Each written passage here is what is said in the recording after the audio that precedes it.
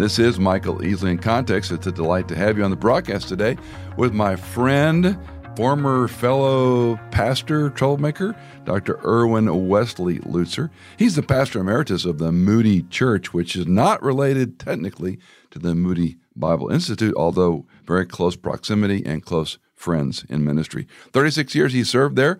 We both earned our THMs from Dallas, the Logical Seminary. Great experience there. He earned an MA in philosophy from Loyola University, an honorary LLD from Simon Greenleaf School of Law. That's a fascinating story about that School of Law, is it not? You know, I have not followed it as much as I should have, but it was in California. It was begun by John Warwick Montgomery. And he wanted to begin a law school because he foresaw what many Christians perhaps didn't, even back in the early 80s, that law was going to become a very important issue in America because, as Rushdoony tells us, show me your laws and I will show you your God. Wow. In other words, law ultimately rests on some value, and that value ultimately is God. While I'm on the topic, I'll say this, that if the Supreme Court of the United States is answerable only to itself, the Supreme Court is God. God, yeah. So we must recognize that there is a God who is the ultimate lawgiver. The book, The Testimony of the Evangelists, was that not written by Greenleaf? I believe that it was. It's a little booklet. And also what you found is a man by the name of Blackstone, I believe it was, determined much of what was taught in law schools back then here in America. For a long time, but not anymore. Yeah. I've been told, Michael, I have not confirmed this, so I hate to say it out loud, but people can check it out, that you can graduate with a law degree from Harvard University without taking a course on the Constitution. You can substitute the Constitution of some other country. Obviously, we are in trouble. Wow. It's a different culture. Well, you've written 2 books of late, and the book that kind of tees up the book we're going to talk about today, No Reason to Hide, in some respects, I don't want to say a crescendo of your ministry, but certainly a timely part. You're emeritus at Moody Church now, and you write a pretty bold book responding to what's happening in our culture. You know, Michael, people have to recognize that the culture war that we are in is not that we went looking for a culture war. We're in a culture war because the culture has come to us.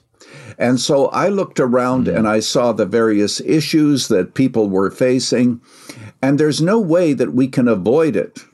You know, there are some pastors who say that we have to totally avoid politics. Well, you can't, because everything today is political. And so what I want to also show, and I mentioned this in the first chapter, evil never retreats on its own. It only retreats when it is confronted by a more powerful force, and that force is the church. So the evil that we see around us is not going to retreat. It is going to continue.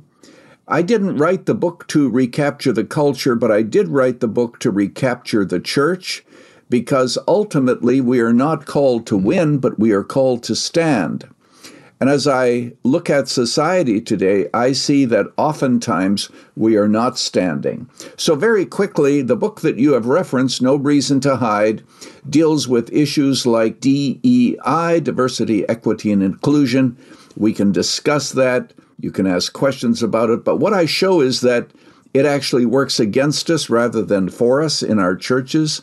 It causes division. It's opposed to reconciliation.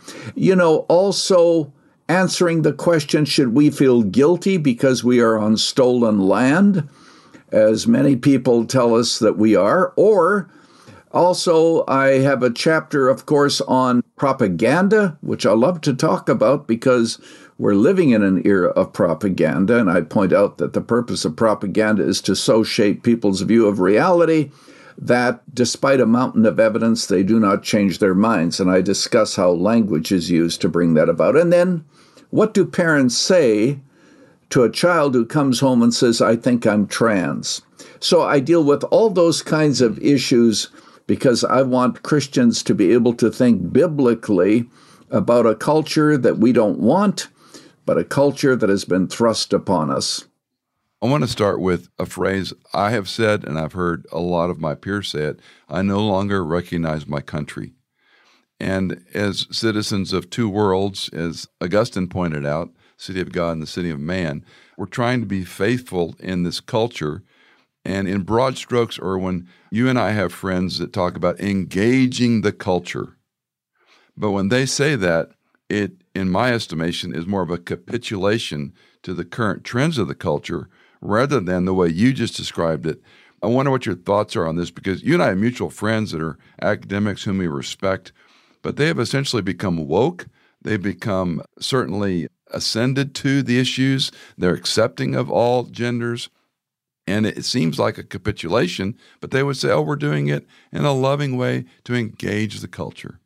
Wow, Michael, you have said something that is very interesting. If a church goes to the point where they are willing to accept multiple genders, then we are in very deep trouble, because that actually is demonic. You know, I heard it pointed out the other day that there is an instance in the New Testament where Jesus encountered a man with multiple pronouns.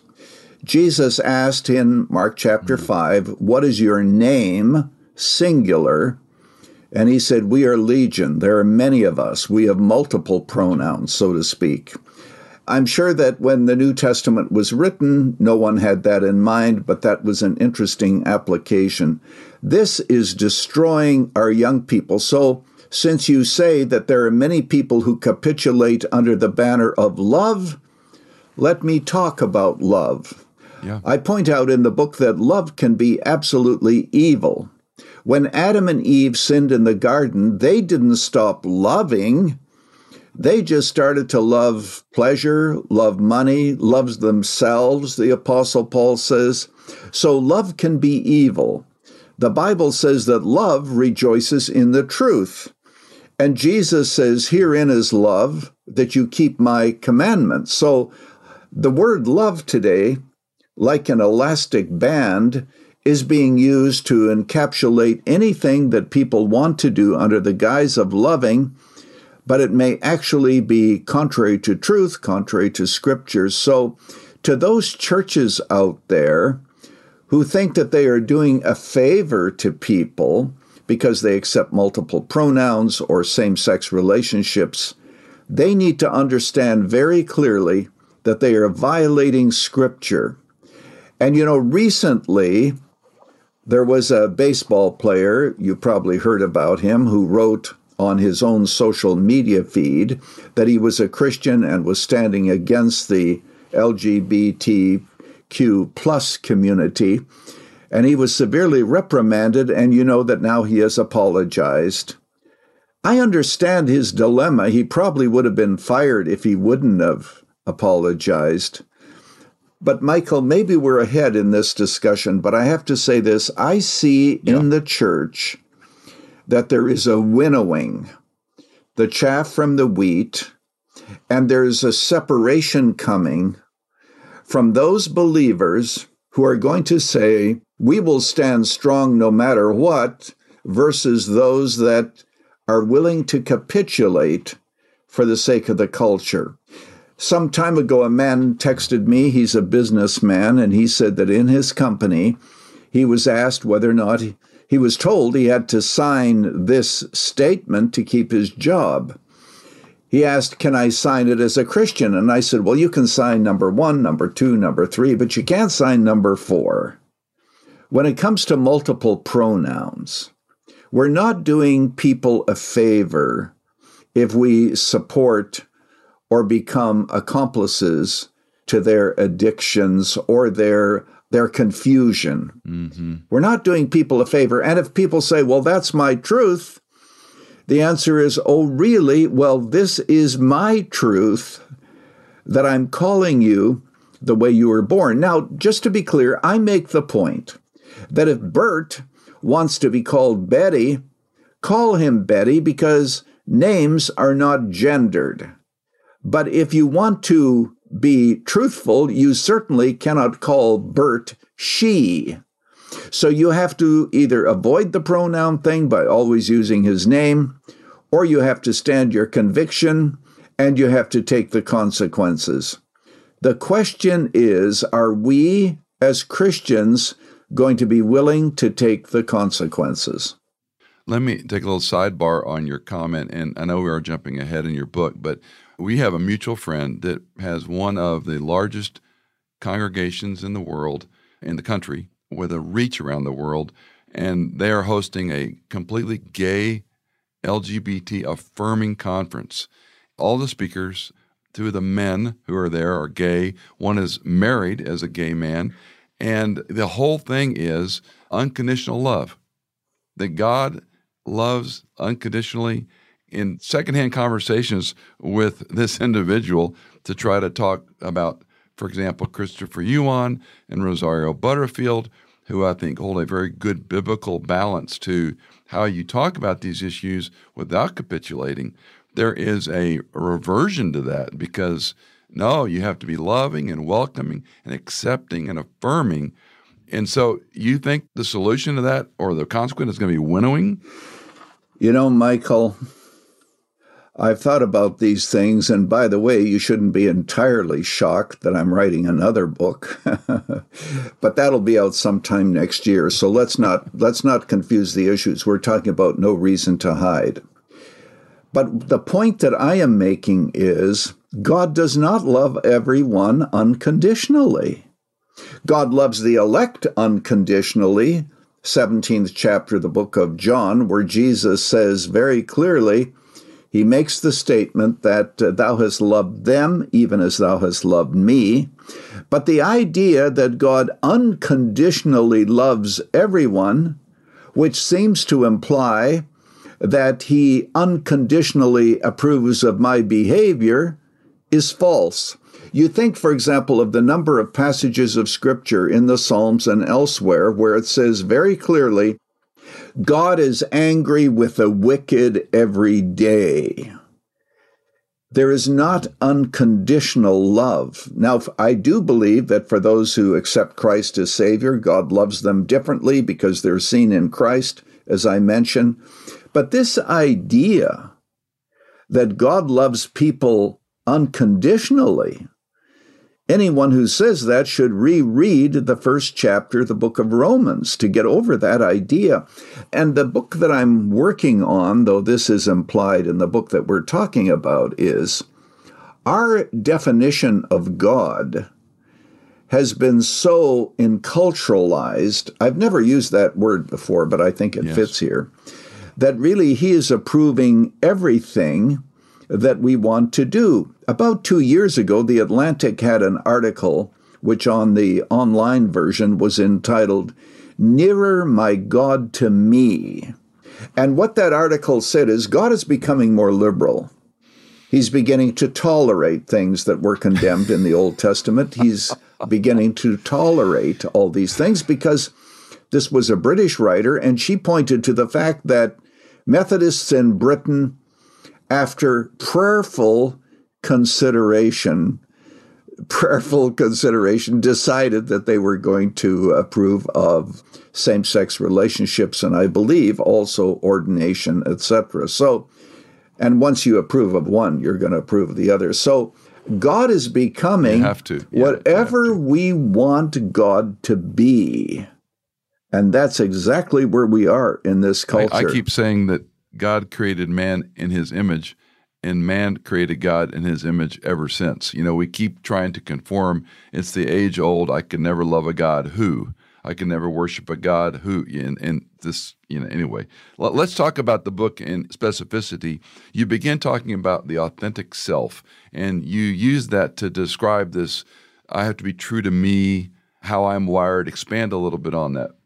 Yes, actually, Carl Trueman wrote an excellent book about this, and I know that I quote him in that chapter. Yes. And the whole point is simply this, that throughout history, the lie of Eden, you shall be like God, you shall be like Elohim, has been lived out in various experiences. And you have Rousseau, for example, let's begin with him, who basically said is that humans have to follow their nature.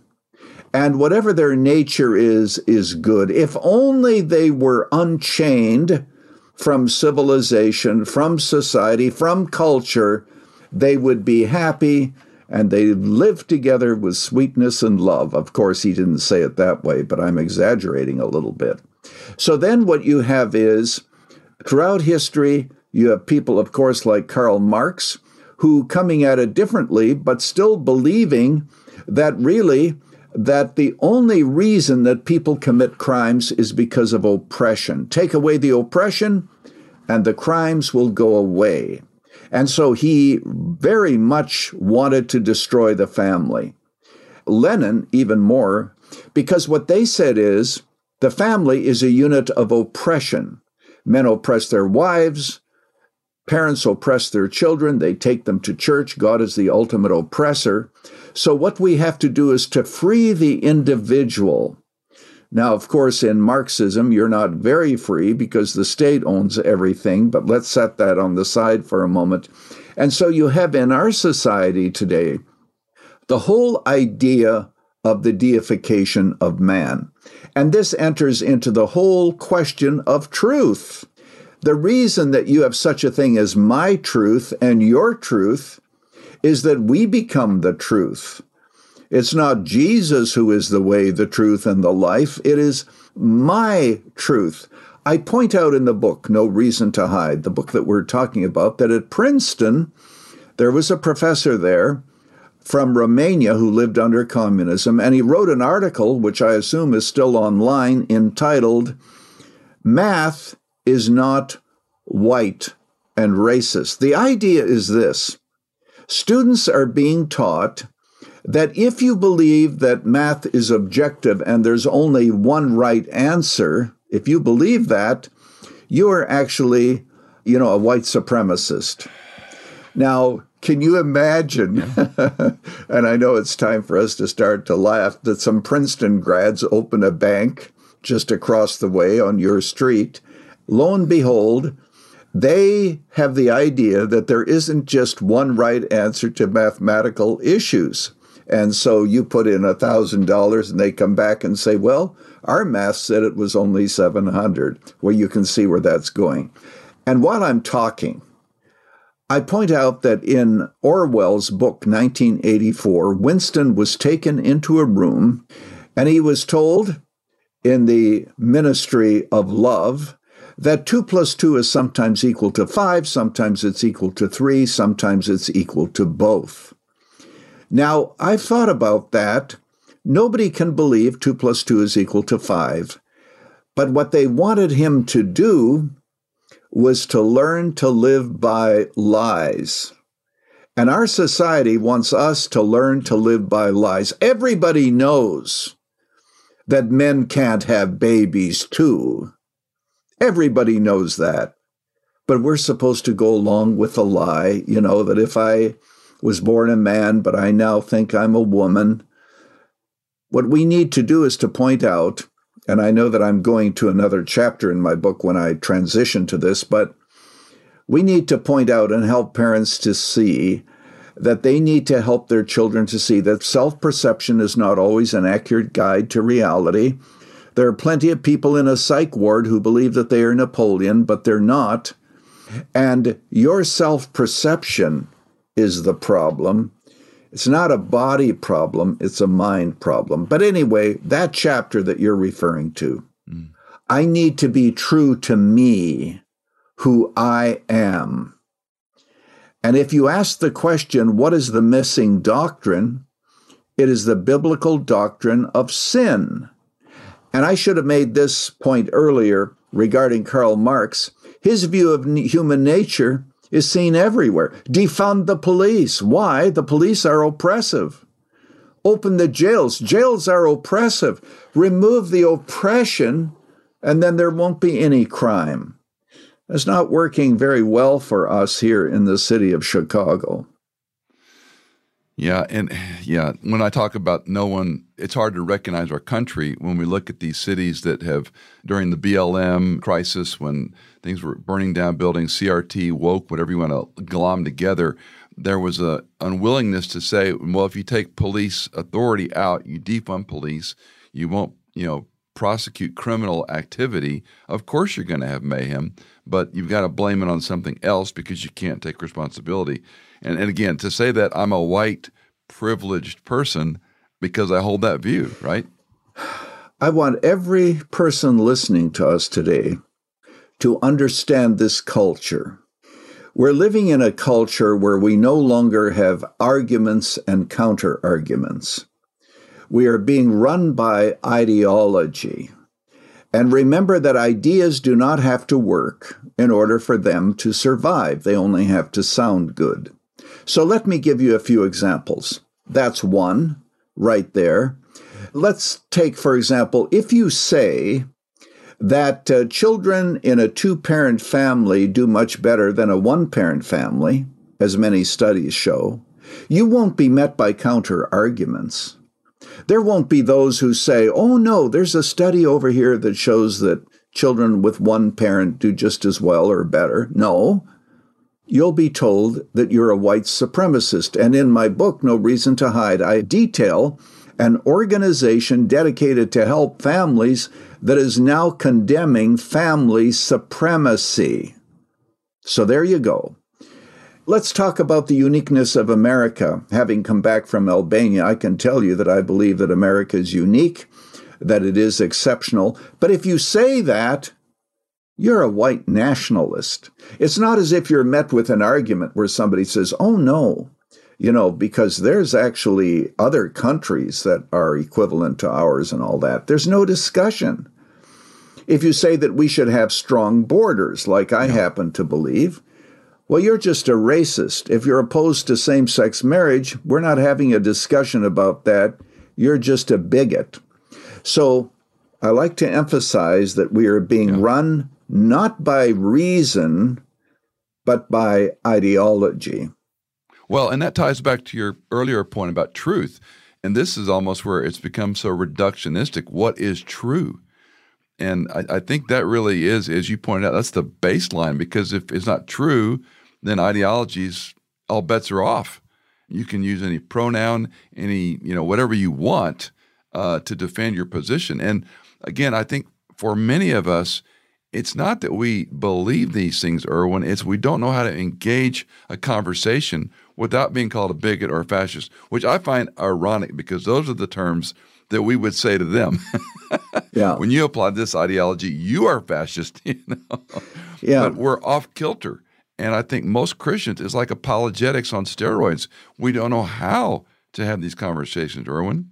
Now, we don't want to get too philosophical, but I do have to point out this, Michael, that if truth exists, God exists. Because if you have anything that is objective, anything that is absolute, there has to be some basis for that absolutism. And everybody has their absolutes. Years ago, there was a young woman in a church that I was the pastor of, who told me she was sitting across the aisle from a student in the university who wrote a one-page paper arguing that there was no truth, that truth was not coherent, and there was no truth. So she gave me the paper.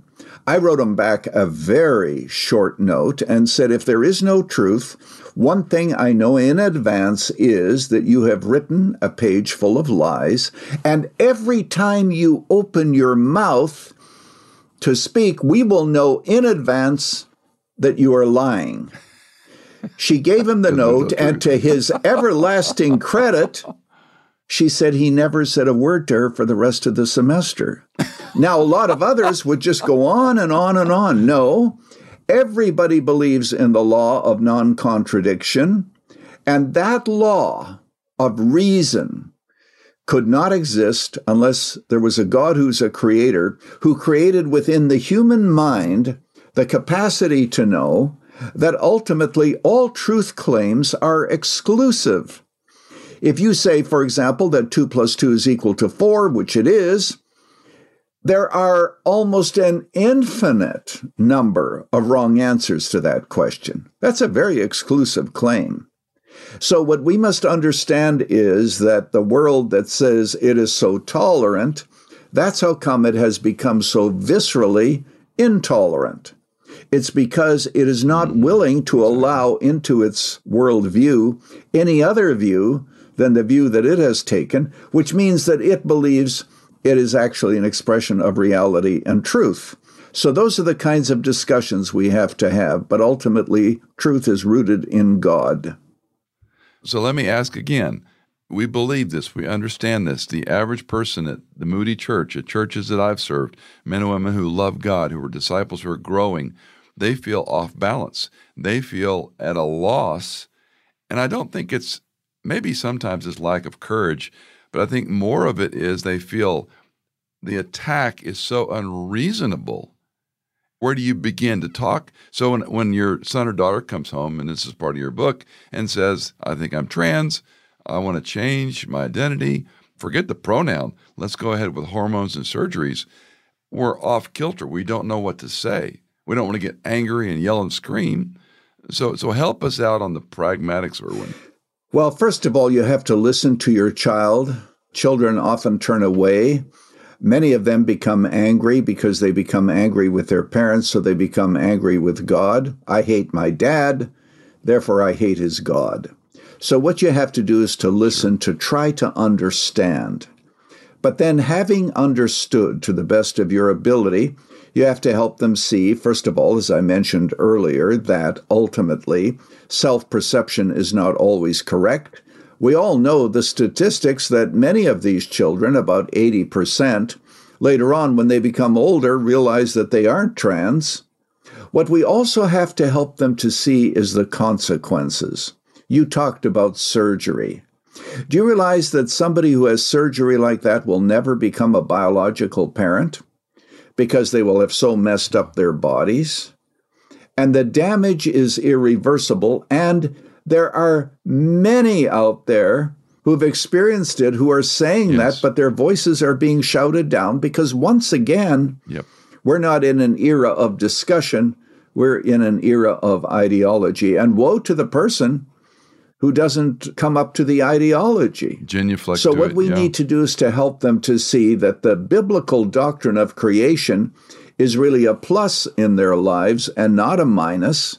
If they want to have real fulfillment, real sense of who they are, we have to get back to the biblical God and the biblical creation.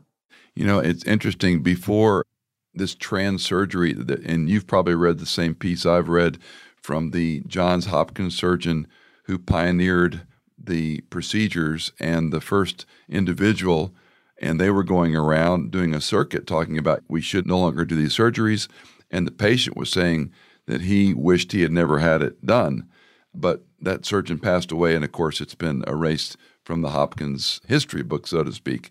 And we don't want to listen to that type of information, but at the same time, I've often argued when you eliminate hormonal supplement and or surgery, you're still X or Y.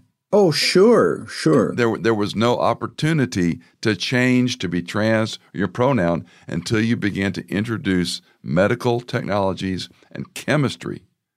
Otherwise, you're stuck with who you're born. And you know, even after you have all of these cosmetics changes, you still are either a man or a woman. Yeah, X or Y. I met a couple at Moody Church the other day. I know a couple who just had a brand new baby girl.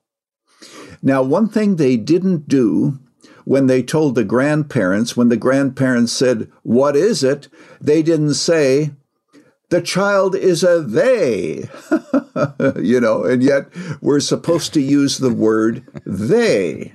I want to say this.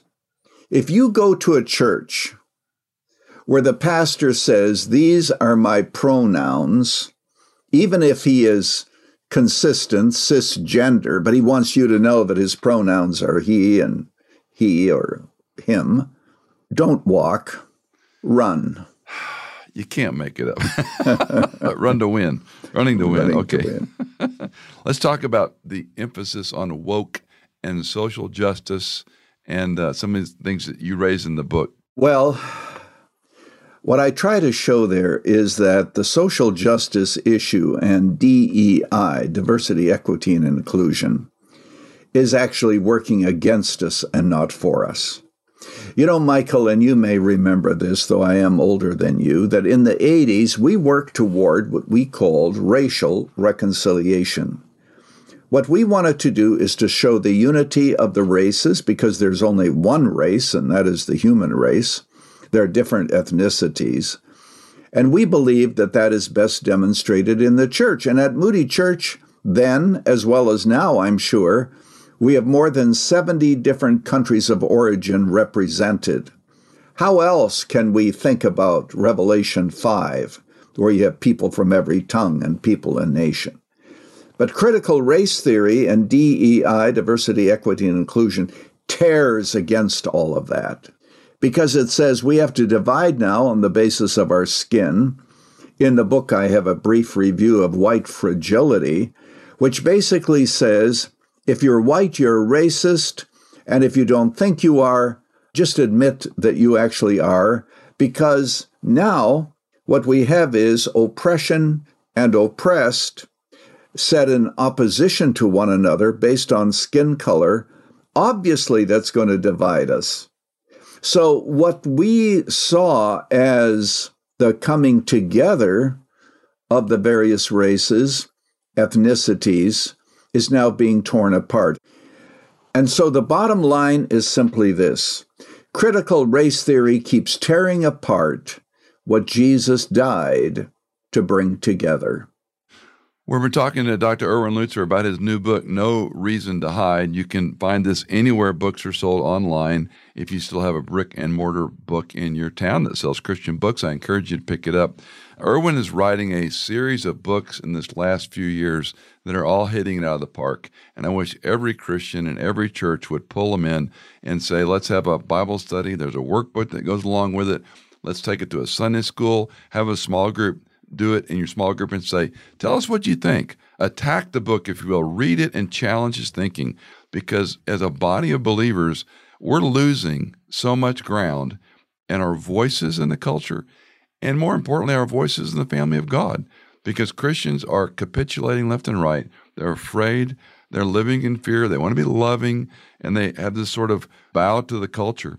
Erwin, in our last kind of our closing comment, give me a summary of why you think No Reason to Hide is such a seminal book in your thinking. I mean, you went to the labor to write it. So when someone picks it up, what's the punch? Why do you want them to understand what's at stake? What I want them to understand is this, that we cannot avoid the culture. We have to speak to it biblically. And you know, the last chapter, maybe we should go there since we are coming to the end. Good. The last chapter has to do with answering this question. What price are we willing to pay for faithfulness? That's the question going forward. And in that last chapter where I talk about suffering for Christ, I believe that we as Americans need to rethink that. We think to ourselves that, you know, surely if we were all that we should be, we'd always have freedom of religion and wealth and all those other things. That's not the way it's been historically. What we must do is to recognize that the church has always been an island of righteousness in a sea of paganism, and has always had stiff and unrelenting opposition to the culture, even to the point of death. So we need to rethink that. Jesus said, "Blessed are you if men revile you and persecute you and say all manner of evil against you falsely for my sake. Great shall your reward be in heaven." So, Michael, as a conclusion, I want Christians to be able to think not in terms of time, but in terms of eternity, and to recognize that we will have to lose our jobs. Some people who are listening may have to, but we have to ask, is Christ worth it? Or are we going to contaminate our consciences because we have to keep our job, we don't want to create any waves, and we simply go along with the flow? That's the division that I see happening. My book was written to help people to say, following Christ in all of these cultural issues and being able to answer the world is worth it, no matter the consequences. Dr. Erwin Lutzer, the book is No Reason to Hide. It followed his book, We Will Not Be Silenced. Prior to that, Strengthen What Remains. These are a great set of books you need to be reading and thinking through critically. I don't know how much time you have. I know my runway gets shorter and shorter the older I get. And as time goes by, you look at your children and grandchildren and wonder, what in the world are we leaving them? And Erwin is writing the kind of text I think you and I need to be engaged with to understand how we live faithfully in a faithless culture, and tragically in a lot of churches that are becoming faithless. Again, the book, you need to pick it up. No Reason to Hide, Erwin Lutzer. Erwin, always great to talk to you. Thanks for your scholarship, your commitment, and your friendship all these years. Did you know that In Context is fully funded by our listeners like you? If you are a regular listener, would you consider giving a one-time or perhaps monthly donation? You can give at michaelincontext.com. In Context is produced by Hannah Seymour, mixed and mastered by Sonomorphic, and music composed by Tycho and Blair Masters.